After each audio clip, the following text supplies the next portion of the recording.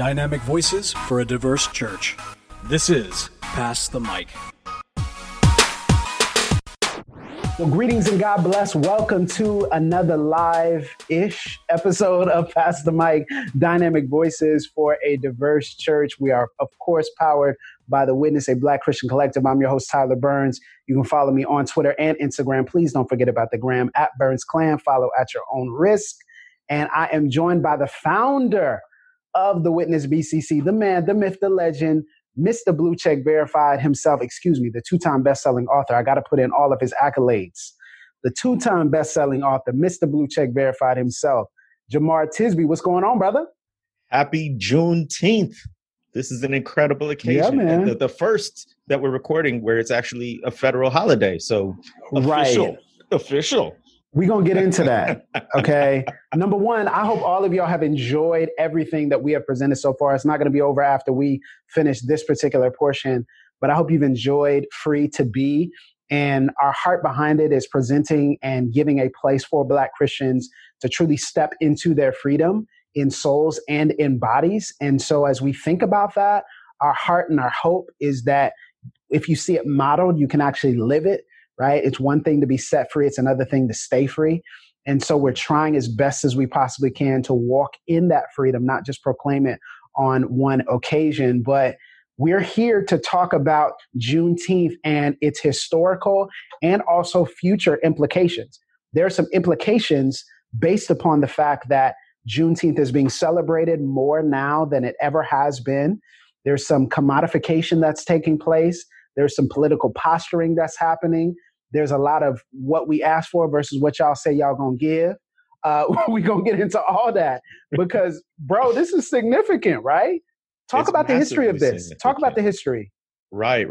So a lot of what's happening right now is Juneteenth explainers. I in the last year, it's really incredible how much momentum this has picked up. But yeah.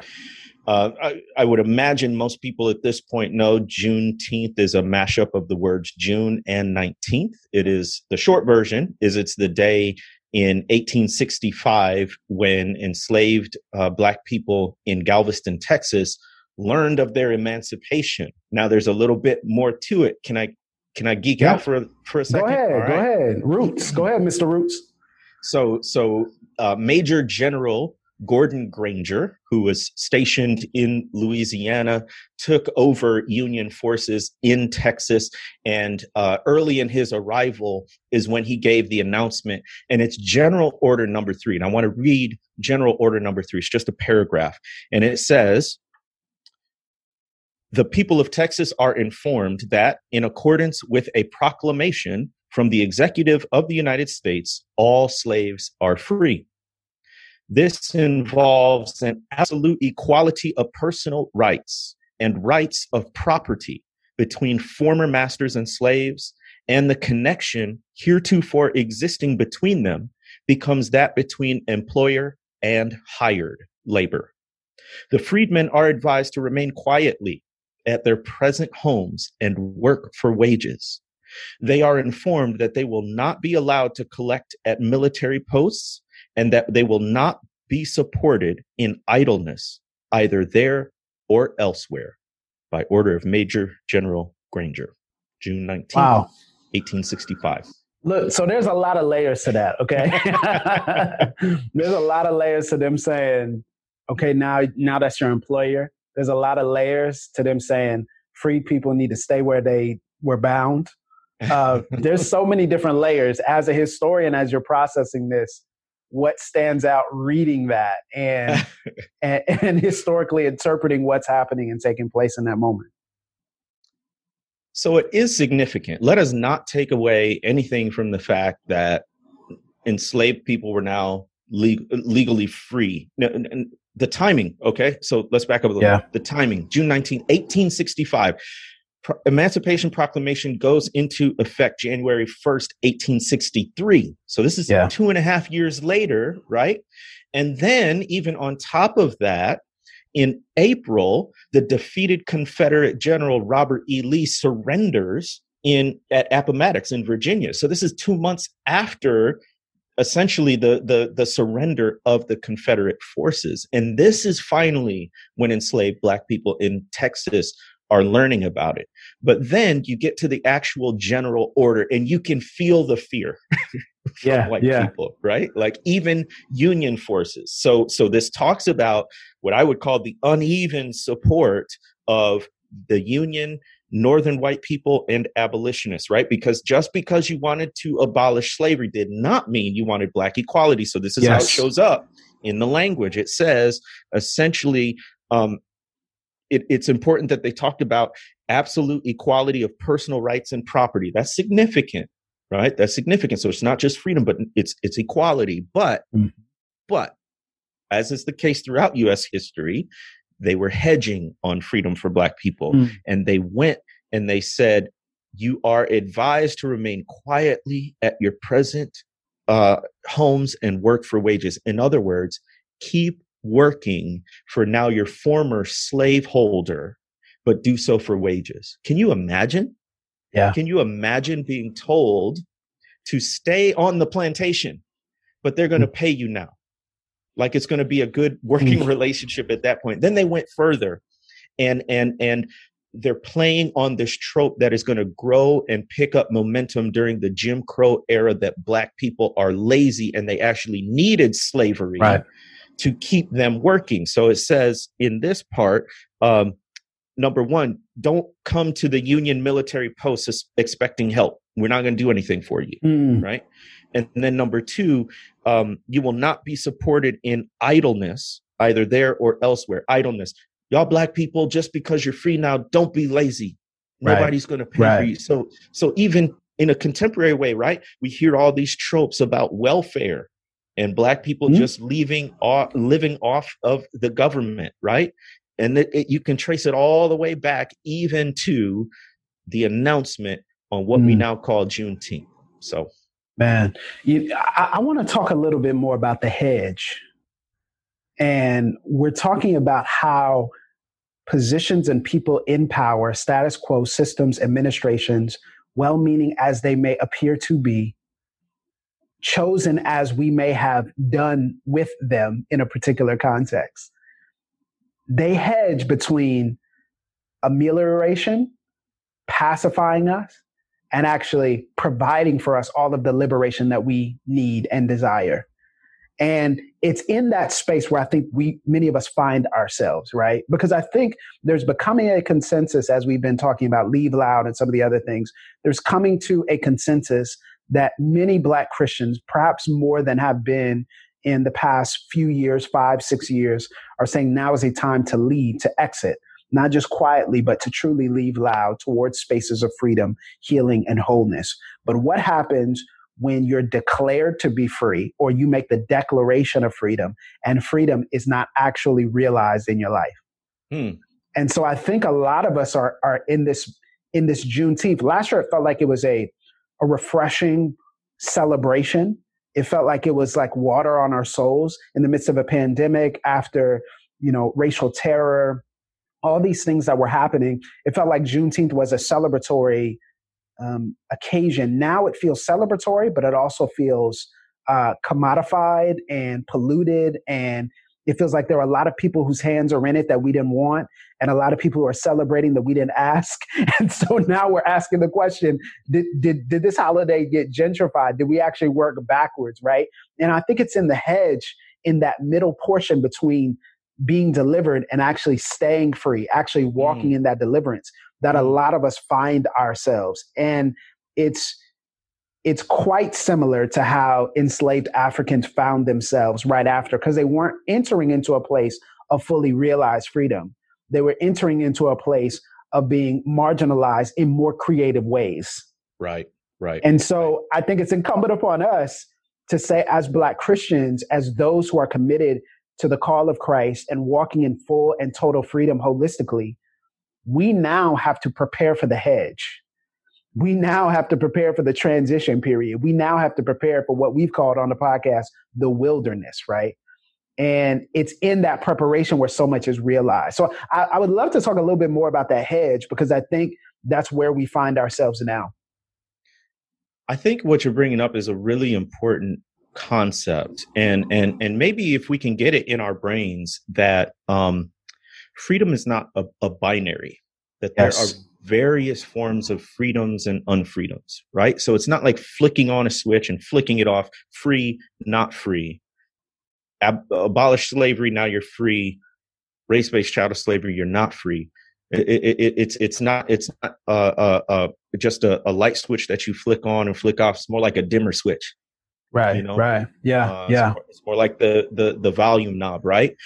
And at some times in our history, you turn that knob on freedom up a little more. Sometimes it goes back. And it was, I believe, Angela Davis that said freedom is a constant struggle, right? Yes. And so yes. It is incumbent upon us to always be struggling to keep and to extend our freedom. But you know, I think I even find myself getting into a place of, you know, complacency to say, okay, this law was passed or this event happened. Now we're done. We're moving on from that part, right? But the reality is, any ground we gain for freedom is ground we have to keep and keep pushing forward for more freedom. You know, and I also want to hold space for those who have complicated feelings around today, right? Yes. Who have complicated feelings of celebration and happiness and achievement, especially if they felt as though Juneteenth should have always been a national holiday. And those who also feel the concern and complexity that the people who perhaps we voted for are placed in positions of power are underwhelming us, right? They're not providing for us what we have asked for them to in that particular sphere. And also those who feel the complicated feelings of, yes, leave these churches that are propagating, you know, racism and xenophobia and bigotry, but our churches that we would like to go to are themselves not operating in ways that are fully welcoming, and they're not operating in ways that are healthy. You know, so I think there's this sense of many of us also feeling complicated. And it reminds me of, I believe it's Psalm 137, where the question that the psalmist asked is, how do we sing songs in this strange land? You know, how do we sing the song of the Lord in this strange land? How do we sing a song of freedom? How do we celebrate when we get a holiday over here, but history is being removed from our children's education over there? Yeah. How do we celebrate when there's this vocalizing of Black voices, this platforming of Black voices and entertainment and Hollywood, and politicians like to partner with them, but they're not passing laws that protect our votes? How do we sing this song? It's a strange land. How do we sing of freedom in a land where freedom is not fully realized? And so I want to hold space for that, because I think that's where a lot of us are. A lot of us are feeling the complex, complicated feelings of what it truly means to sing and to sing of freedom in a land that's strange. Let's talk about that complexity, because there's so many layers to it. Yeah. I'm a guy who wrote in my first book, The Color of Compromise, why Juneteenth should be a national holiday. And I talked about the significance of the history. It's one of the most important historical events in our nation's history. I talked about the fact that it would be an occasion to look back with somberness on race-based chattel slavery and the heinous things that human beings can do to one another, as well as an opportunity to look forward in terms of assessing where we are now and what work still needs to be done. And here we are, just days past it actually becoming a federal holiday. And I write my first opinion piece for the Boston Globe, and it's the unintended consequences of making Juneteenth a federal holiday. Right? And I talk about, you know, and we've talked about, and we've seen on social media talking about what happens when you take an event, an annual remembrance that was primarily centered in Black communities, and make it mainstream. Yeah. We've talked about the commercialism. We can talk about the hypocrisy. Yes. I can't remember the last time something unanimously passed in the Senate. Yeah. We know how polarized the parties are right now.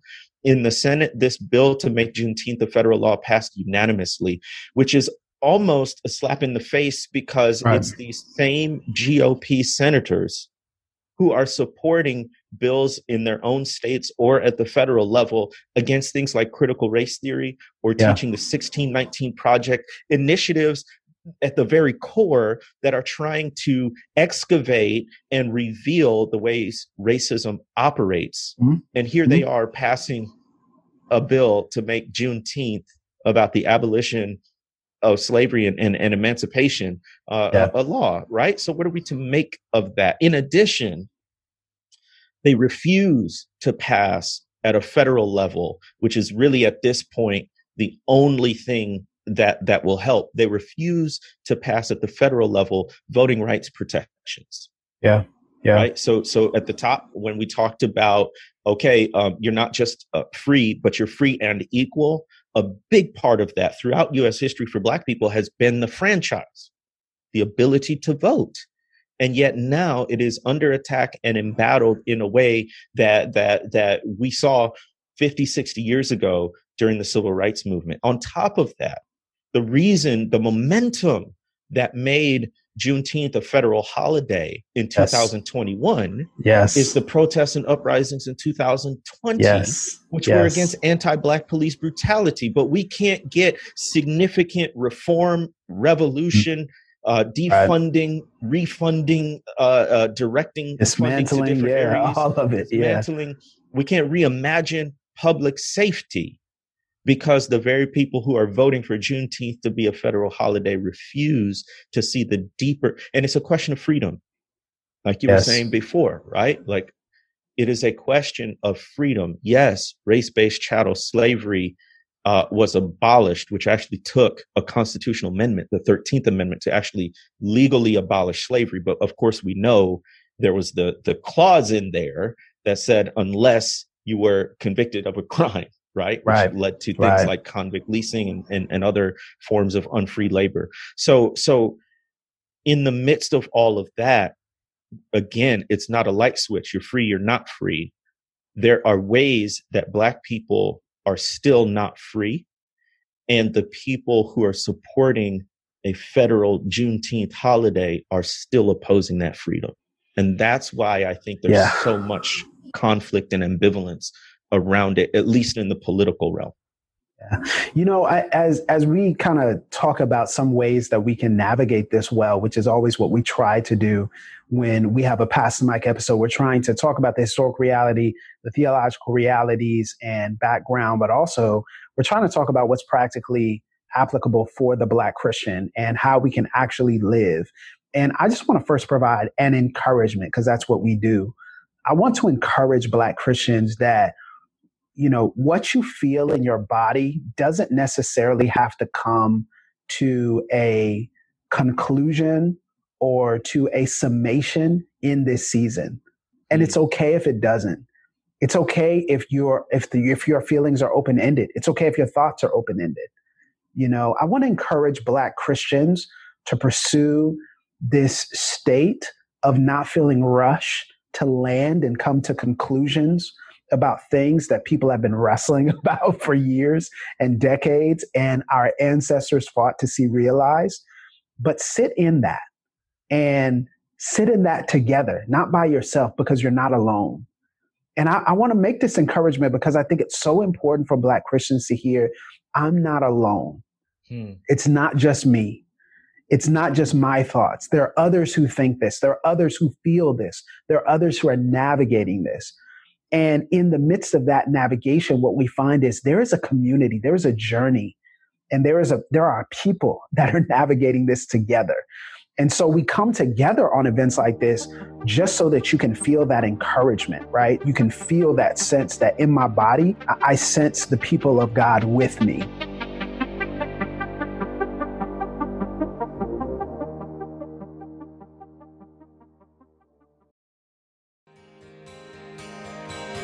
This episode is brought to you in part by Baker Publishing Group.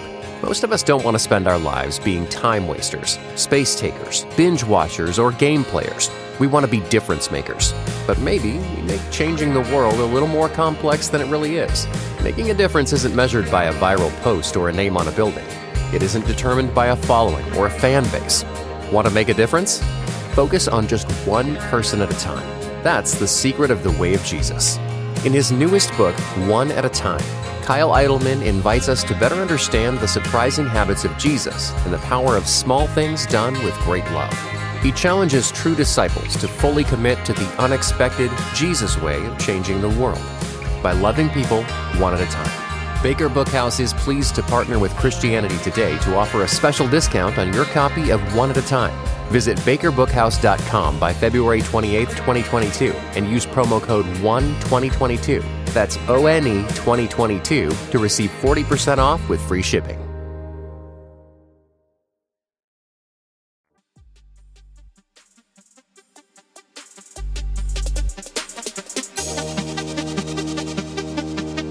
But not just that, I also want to encourage Black Christians to use your voices.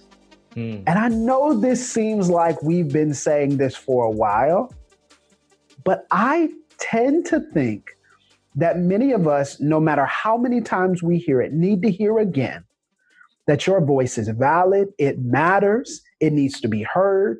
When you speak, people will listen. Just because you don't have the education that other people have, or the experience that other people have, or the power positions that other people have, or the title that they have, does not mean that you are not important in the conversation that is taking place right now. And I have gotten so much encouragement, help, understanding, knowledge from Black Christians, just following Black Christians who speak. And so if you have something to say it, please. Please say it. Please talk about it. Please continue the conversation, because it's not just those people like Jamar who are writing about this in The Color of Compromise and in other spaces, not just the activists. It is the groundswell of attention and the groundswell of conversation that people had about Juneteenth that pushed people and moved them into action. And it's the same groundswell that's going to get the voting rights laws passed. It's the same groundswell that's going to change your educational system in your community. It's the same groundswell that promotes hope and healing and justice and flourishing for your neighbors. So please speak. Be in your body, but also speak. We want to hear what you have to say. And this is a time where we hope that Black Christians leave from this and feel like, oh, I have something to say, and it's valid that I say it. This is an element of freedom to claim and reclaim our voices. Yes. Because an element of bondage is to steal your voice or to undermine your voice. I don't believe any of us are voiceless. I believe we've been muffled or we've been muted.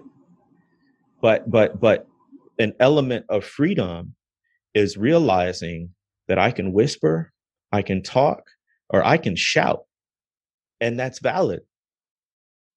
Do your homework, right? Be wise, but you do have a voice, and I think part of claiming our freedom is claiming our perspectives as valid, as legitimate, as worthy to be heard. Yes. Because for so long we've received messages that we should not be heard. And I was just going to say, that's what we do here. We want to proclaim and reclaim. That's what we say. We proclaim the truth of Jesus, and then we also reclaim the lost and stolen parts of our Black identities. And so in that proclaiming and reclaiming, there's this constant push-pull of times when we speak, times when we step back, times when we study, times when we get involved in the work, times when we need to rest and heal and be in our bodies and just hear the voice of God and be refreshed. All of the above. I just want to say, I believe I am stunned by how many people I talk to, how many Black Christians who are so gifted, so capable, so powerful, so right now for this moment, who question whether or not anybody will listen to what they have to say. And I don't know why I feel led, but I just feel led to tell you, go ahead and say it. Just go ahead and do it. Go ahead and write that article. Go ahead and start that podcast. Go ahead and send that email. Go ahead and set up that meeting. Go ahead and start that venture. And again, there's something in me that says someone came to this needing to hear, just do it. We need it. Your people are waiting for it. Prophets are never popular. So there's an element of counting the cost, right? Like just because you claim and reclaim your voice doesn't mean people will hear you. Those are two different things, right? Yeah. But at the same time, Tyler, I think you and I can both attest, there is a liberty that we experience when we speak from our souls. When we take off the filter that the sort of white gaze has put on us and can speak authentically. Here's the thing that for me is the constant struggle, but also in the sense when I've been able to meld these things together, it's been so powerful, is there's not a separation between my Christianity and my Blackness. Come on. Because within Christian circles, we've been told for so long that one is subordinate to the other. When we are integrated human beings, we are integral, holistic beings, right? And if we actually believe a theology of the body, then there's not this stark separation between what I believe and how God has enfleshed me. Yes. And therefore how I maneuver in and experience the world, which then gives me my perspective, which we're calling a voice, right? And so when we say speak, we're saying feel free to offer your perspective as this integrated being of body, mind, soul, emotions. And everything that comes out of that amidst the cacophony of voices that are telling you, no, if you want to speak, you have to separate or subordinate your racial, ethnic, and cultural identity, when in fact we can't understand the world apart from it and through the lens of our Christianity as well. So I don't know if that made any sense, but that's so good, bro. But you know, what you're saying is resonating in my soul, right? It's that proclaiming and reclaiming of which you speak. And don't think we don't have to go through that too. Like the people who you look up to, or the people who lead movements or run organizations, we have to go through the same exact wrestle. And so again, maybe it's not speaking something, maybe it's offering something, like you were saying. I love that, right? Maybe it's your art, maybe it's your presence, whatever it is. We need that right now in this moment to truly be free, because freedom is not just about me. It's not just about a group of people I know. It's about all of us. It's about truly the collective. The collective. Walking in freedom. Freedom for some people, they were able to run from the border states and get to the Union quickly. But freedom for those in the South, took them a while. So you may be close, you may be on the border, or maybe you may be in the back. Okay, don't make me preaching here. Come on. You brought the history. I'm like, come on. Look, you may be right there. You may be one of the, however many thousands that were able to just cross on over and run and put on them Union uniforms. Or you may be those who just heard about it and all you could do is celebrate, even though you were late. It's all valid, y'all. It's all valid. We just want to come on and encourage you with that, man. We just want to encourage the people who are in the midst. Yeah. And that's all of us walking together, searching for what Jesus would have us to see and do. So, Jay, I appreciate you, man. Thank you for hopping on. Appreciate you. I always am fascinated by where these conversations start and where they end up. But this has been balm to my soul. And brother, it feels like freedom. Happy Juneteenth. Feels like freedom. Happy Juneteenth, y'all.